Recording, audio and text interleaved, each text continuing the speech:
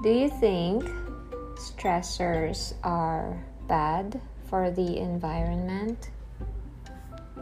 Well, I don't think so, because depending on what they do, they can stress the environment to make it, adapt to more, or could make it worse. So it's not really about our stressors bad. It's more like just when the stressors are useful, because they're not really that good or bad either. It's just a bit of both. Yeah, well, ecological disturbances are actually good to help build resilience in the environment. But like in everything, too much of everything is not good for you, for anyone.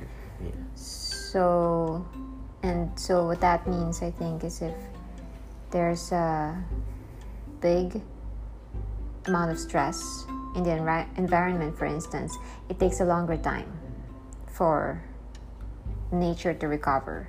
So it's directly the stress is directly proportional to healing. But in general, it's not. No stress is ever bad.